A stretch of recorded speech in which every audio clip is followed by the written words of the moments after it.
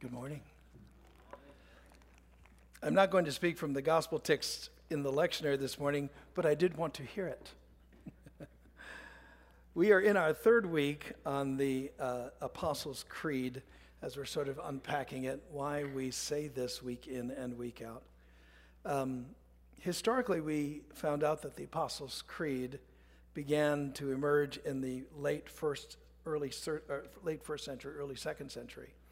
And that it was really a formation that was given to help give direction and boundaries to belief and to address what were called heresies that were emerging. Heresies are like false beliefs or claims that were seen to be detrimental to true faith. We saw how this creed, this Apostles' Creed, was first used as the baptismal vow, like one would do a wedding vow. You're going to see that in a moment. We're going to do one of those this morning, this baptismal vow. When we repeat the creed week in and week out, we're remembering our baptism, our marriage vow to Christ and to his church. Last time we talked about how the I believe of the creed transitioned to we believe in the context of liturgical worship, as the saints gathered and the ramifications of that. Today, we will focus on what it means to believe. When we say we believe, what does that believe part actually mean? What you and I believe as Christ followers is important. Unlike other religions that just required certain practices to be done, you might be part of something where you had to participate in certain rituals or sacrifices with certain prayers that you were told to pray. It was really just that you had to do that stuff. But from the beginning, Christianity didn't just have practices and ritual. It certainly had that, Christian action. Belief was emphasized, that truths were thought to be as important as ritual that we would do. You remember Jesus on this point when he talks about worship to the woman at the well. And he says in John 4, God is spirit, and God's worshipers must worship in spirit, but not only that, also in truth, which is a cognation and understanding, framework of theology, that kind of stuff was important. Truth matters in the context of the Christian experience. Consequently, great care was taken from the very beginning of the church to make sure that the followers of Jesus understood what they were to do and why they were to do it. Young disciples called catechumens would go through a process, as little we know from the record as 9 months to 3 years, where they would be acclimated to the faith and they would be asked to renounce wrong beliefs and also to renounce wrong ways of living that were did not correspond to the gospel of Christ. So it was very intentional. They took time with newbies in the faith, right? Because the belief that they had, the beliefs that they embraced were deemed important. Now that being said, because we are a modern audience, we need to talk about what they meant when they talked about belief. Because we moderns get belief confused with absolute knowing. Like we know that water is composed of 2 hydrogen atoms and 1 oxygen, atom, or that the speed of light is E, equals mc squared, or the exactly 299,792,458 meters per second. We know such things, right? But knowing in faith is not the scientific kind of knowing or belief. Faith is not a science class. Our knowing and our belief is rooted not in facts that can be proved, but in revelation. We know what we know in faith because God chose to reveal things, these knowings to us. That's the Christian claim. And the claims of revelation are, number one, that God is the author and source of all we see and know. One of the other creeds, the Nicene Creed, it says that God is the creator of all things visible and invisible. God, number two, has chosen to communicate God's presence and role to the human race by revelation in various ways that I'll show you in just a moment. And then number three that we know is that the fitting response to this revelation of God is belief. So we believe in the revelation of God. We don't study and grab stuff and prove axioms and that kind of thing and try to believe it. We actually receive a revelation to which we respond and believe. Hence, the creed declares we believe. This divine revelation comes to us in the context of two books that we know of and one person. Okay. And here's what those are. Number one is the book of creation.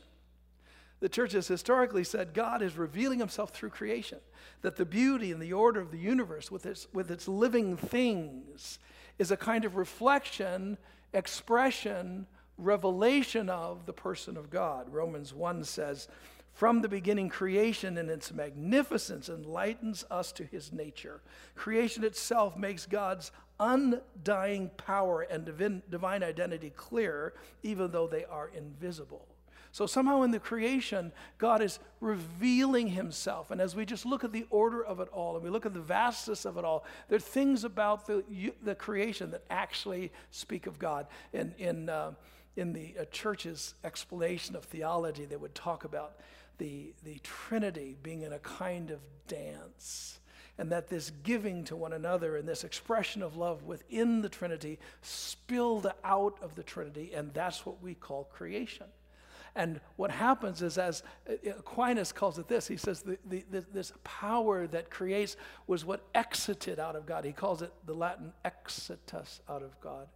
And that when that happened, as creation comes, there's a response from creation back to God, which he called redditus. And somehow, as God, within God, does what God is and is who God is, it spills to creation. And then creation jumps into that thing that God is, and we share in what God is. And all of a sudden, we have this dance. We enter the divine dance, ergo, the human experience, right? And the world and the universe which we see. So that's the book of creation. And then there's the book of God, the second book, which is what we call the Bible as Christians. It's a claim. It's a faith claim. The claim is that God acted in the scriptures. You see God acting in unique and specific ways in human history. And the belief for us is that he continues to do so, that God continues to do so. And to speak to humanity in various ways. We know historically through God's people, the prophets, Israel, the church. God's voice is heard through God's people, which is recorded in what we call the Bible. And we believe that here God is revealed, but here God is revealed in part. Very important. Pieces. All right. Then we have this person who gives us the clearest revelation of God, and that person is Christ for us. He, for the Christian, is the ultimate revelation of God. It's caught in the book of Hebrews, where the Hebrew writer says, God, after he spoke long ago to the fathers in the prophets in many portions and in many ways. What he's saying is God's spoken and speaks in history in little ways. But he says, in these days has spoken to us in his Son, in whom he appointed heir of all things, through whom also he made the world. So he's centering on Jesus. And he, Jesus, is the radiance of God's glory and the exact representation of his nature. And he upholds all things by the word of his power. So if I was up here, and those of you that know anything about me know I can't draw. But if I drew a picture, let me just try to draw it on my hand. Any guess what that is? It's a quarter. It's not a good image of a quarter, but it is a quarter. What the text is saying is that God has spoken in all kinds of ways and drawn quarters in all kinds of ways in history, in the Old Testament, in the way he spoke through the Jews, etc.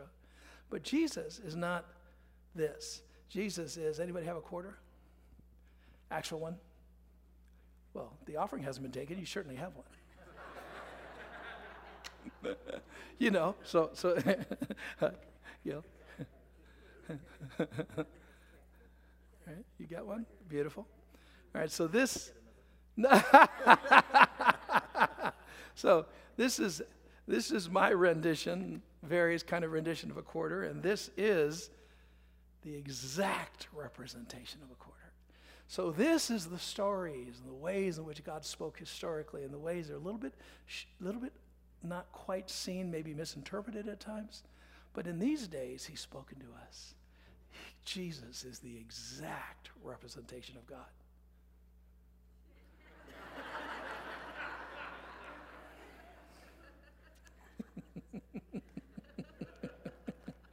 And not only that, it says he's the radiance of his glory. Jesus is the radiance of God's glory, which is kind of like saying if God is light, Jesus is the bright. Or if God is water, Jesus is the wet. That somehow when you talk about Jesus, he is the clearest revelation that we have of God. But here's something a tad disturbing for our modern minds, okay? The purpose of revelation is not to know God or understand him completely, or even mostly. There's a lot of mystery and complexity involved in knowing God. True, Christianity has a simplicity to it. This is why it's made accessible even to children, right? But that doesn't mean there isn't complexity involved. There is. Some parts of theology are quite clear. Other parts will make you wrinkle your eyebrows in confusion a little bit, because eternal things are often hard to explain and impossible to understand completely. Here's a text that you're familiar with, I'm sure, Romans 11. Oh, the depth of the riches of the wisdom and the knowledge of God. How unsearchable his judgments and his paths. You just can't trace them. They're too big. You're not going to get a big enough piece of tracing paper to trace God. He's just too big. He's beyond tracing. And who has known the mind of the Lord? Who has become his counselor? There's some level, what he's talking about is this God knowledge that is opaque at best, pieces at best. In fact, in 1 Corinthians 13, Paul makes the statement, for now we see through a glass darkly. Not very clear. Then that's the best we got going. Certainly the very concept of religion demands deep conceptions about God, which Christianity possesses with unique and abundance and with clarity through these books and through this person. But that's only one side of the story, one side of our faith. We can be confident of our knowledge of God on some level, but on another, God is wholly other, and we should stand bewildered. The temptation is to overreach with our faculty of conception in the name of theology. And though we can know God in some ways, there are things about God that are unknowable to us, aspects of God that exclude the possibility of inquiry and questioning, places where we have nothing within the human experience to be able to orient to a rational discussion, because God is other. God, we are finite, God is infinite, right? And so all the way through church history, this quote is from way back in the 4th century, John Chrysostom, and here's what he says: we call God the inexpressible, the unthinkable God, the invisible, the inapprehensible, who quells the power of human speech. Why? Because we don't know how to talk about it. And transcends the grasp of moral thought. Inaccessible to angels, unbeheld of the seraphim, those are kind of angels, unimagined of the cherubim, another kind of angels, invisible to principalities and authorities and power, and in a word to all creation. What's he saying? We may know some things about God, but there's so much more we don't know about God and can't even conceive about God. Here's the point. There are many questions in faith which we are not capable of answering satisfactorily. Trinity is an example. The kind of mystery most of us are familiar with is the kind that we find in a novel or a good movie, right? That's explained eventually with some good detective work and when the arc of the story is finished. We see it, right? Eternal mystery doesn't work that way. It always remains a mystery, even when you do your best to describe what is known about it, and you learn more and more and more and more and more and more about it. It still remains mystery. When I was younger, I resisted the idea of mystery. I thought that it was just the fruit of a lazy mind.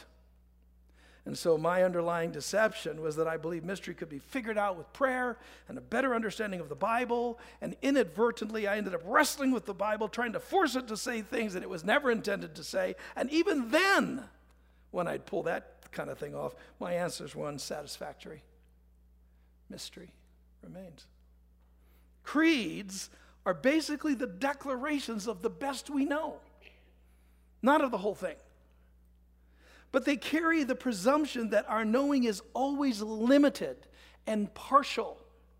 What is knowable to us can be likened to a million-size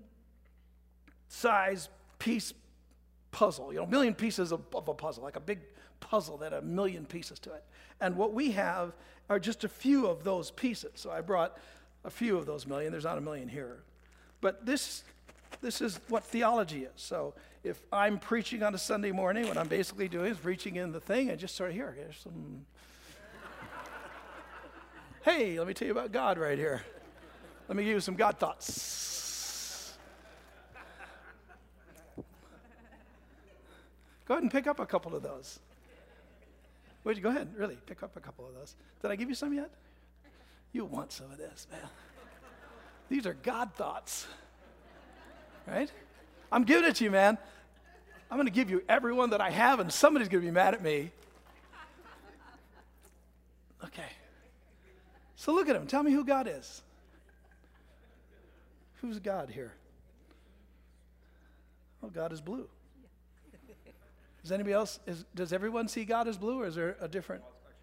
God's green. God's yellow, green, blue, striped. Huh? God has a tree, is a tree. God has tomatoes. God is a tomato. God is a tomato. What else? He's a furry animal. See, now here's the deal. If we all get together, a few of the pieces might fit together, but a bunch of them won't. And the reality is we don't have the box cover. All we have are those bits and pieces. That's the best you'll ever get, what's in your hand right now with God. This is why we have to be careful when we run around claiming what we think God does, or what we think, who we think God is. It's not that it's not true. It's just not as true as sometimes we think it is true. So there always should be a dominating kind of humility when we talk about God that fills our mind. And though there's lots of knowing, there's lots of unknowing. And if we would talk about that and kept talking about it and got together and tried to put together what we can, all of us would say, well, God is green and God is blue and God's got stripes, but what if God's more than that? We just don't have the peace. And in a way, you'd start talking more about what God isn't from your piece than who God is from your piece. And now you're getting into the arena of the biggest part of theology that most of us are not aware of. And that's the theology that talks about what God isn't, what we can't say because we do not know. And talking about that, it's kind of it's a whole discipline. It's called, don't get lost with this word, it's a $50 word, and if you learn it and know what it is, we'll give you Bible bucks for it, you can get something out there. But it's called apophatic theology. And apophatic theology means the theology we really can't speak about. It's the parts of God we don't know, and what we realize is there's more we don't know than what we do know. That doesn't mean there isn't certitude. There's certitude that we can have with God, but it's a certainty that's rooted in union with God, which is a different kind of certitude than using scientific rationality. Our certainty is the result of full participation with God, not in full understanding of God. Our certainty is the fact that we're part of Him. He's part of us, and it's in that we rest. I've got a peace. I'm in. That's the certitude. To say we believe in God is different than to say that if I let go of this marker in my hand, it will fall to the floor. See, I know that, I believe that, but that kind of believing is different because it's based on gravity, which is based on observable scientific experience. Belief in God is not scientific. Belief in God is not a physical reality. It's a metaphysical reality, which means beyond physical reality. God cannot be seen or measured in any kind of physical or scientific way.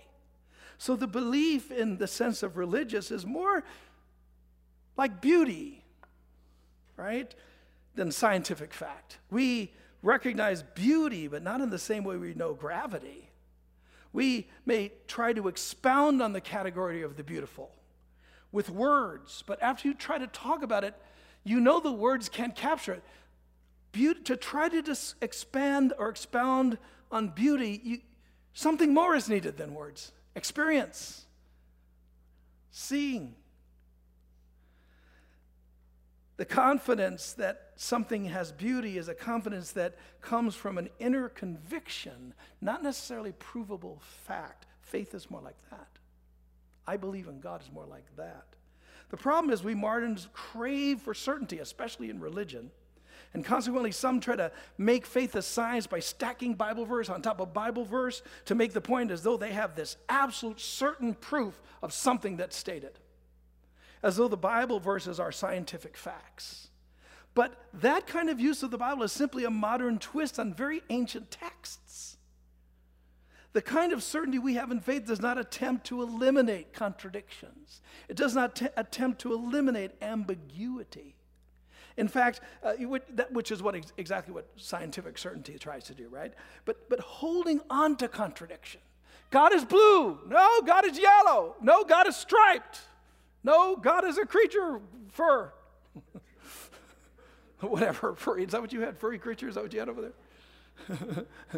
God looks like a tomato to me. See, when you understand that the key to doing good theology is to hold on to both contradiction and ambiguity. But it adds a complexity that demands careful attention and is filled with brain-teasing statements that are about God. Let me give you a couple that you'll go, what? Because these are true statements, theological statements that are true. Every one of them are true. God is knowable is true. God is unknowable is true. God is neither knowable nor unknowable is true. God is more than knowable and more than unknowable is true. Go in peace. See, each of these statements are actually true in different ways. And so talking about God is inherently difficult because talk itself is filled with finite language to talk about an infinite God.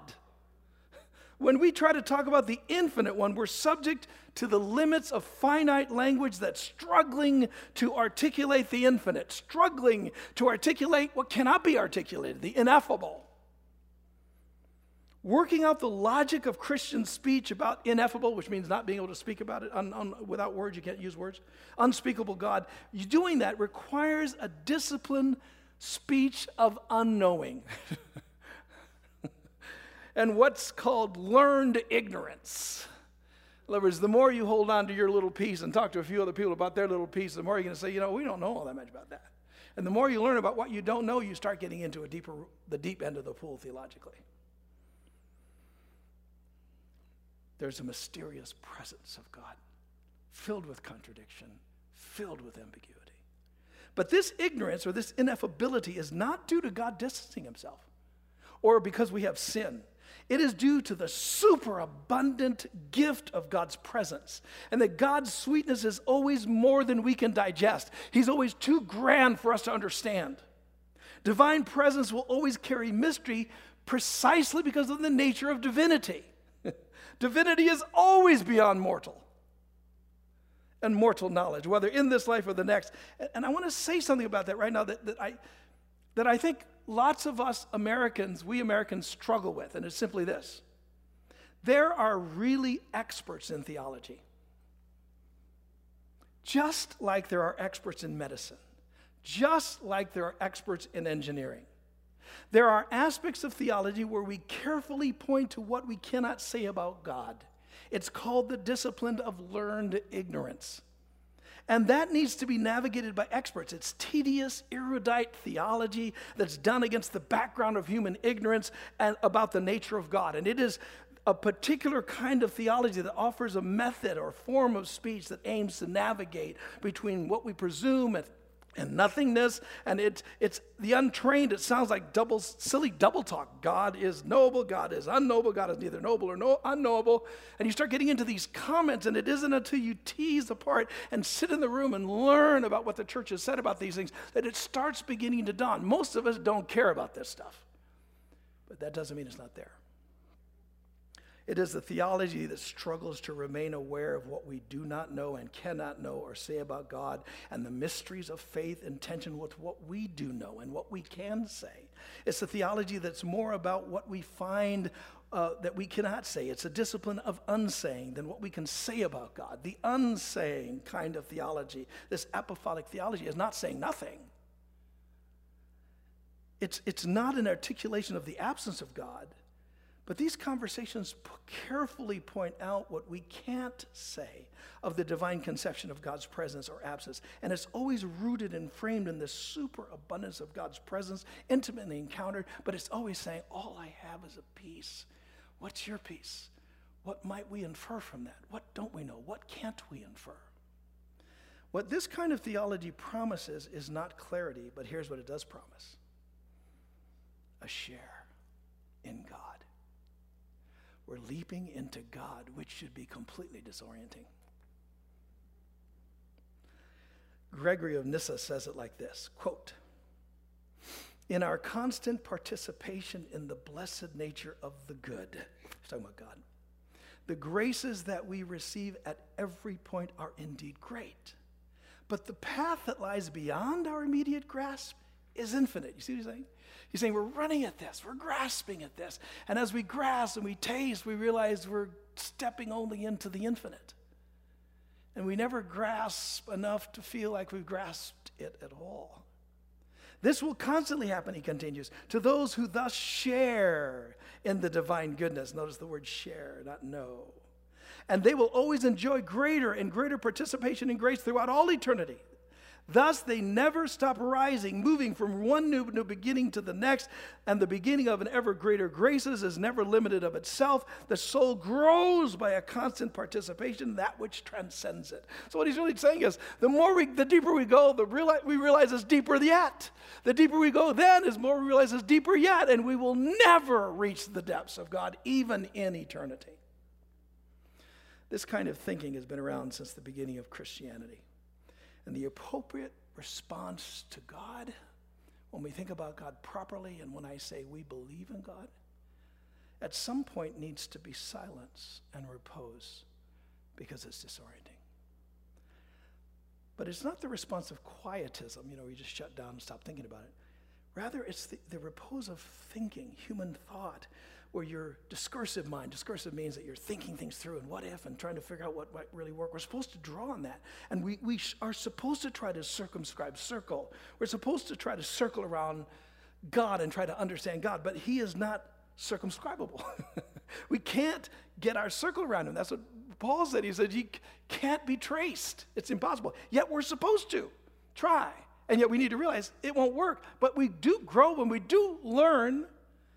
What is left in us through this process is this longing, even though it's not discursive, and even though it's not rational, even though it's not figuring everything out, crossing T's, dotting I's. It's not that, but it's a longing for the share in the divine, in his presence. It's the silence of love. Hopefully, I made your brain hurt just a little. This is not the stuff of entertainment this morning. This is the stuff of thinking.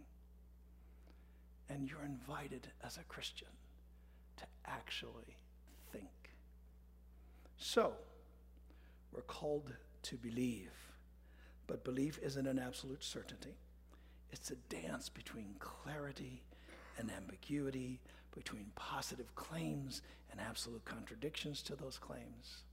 And there we are. We have a God who's known to us as love, as the working in time, as the creator, as the incarnated, as the one who moves humanity toward an end, a telos, an end game, a will. But God is also infinite, incorporeal, which means he has no body, uncreated, incomprehensible, and the one who dwells in the cloud of unknowing.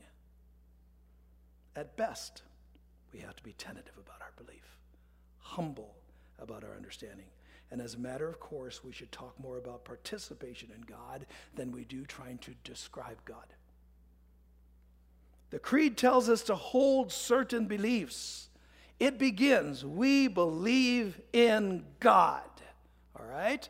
What does that entail? How do we believe like this in God? What exactly is the Christian to believe about God? I'm glad you asked that. We'll talk about it next week.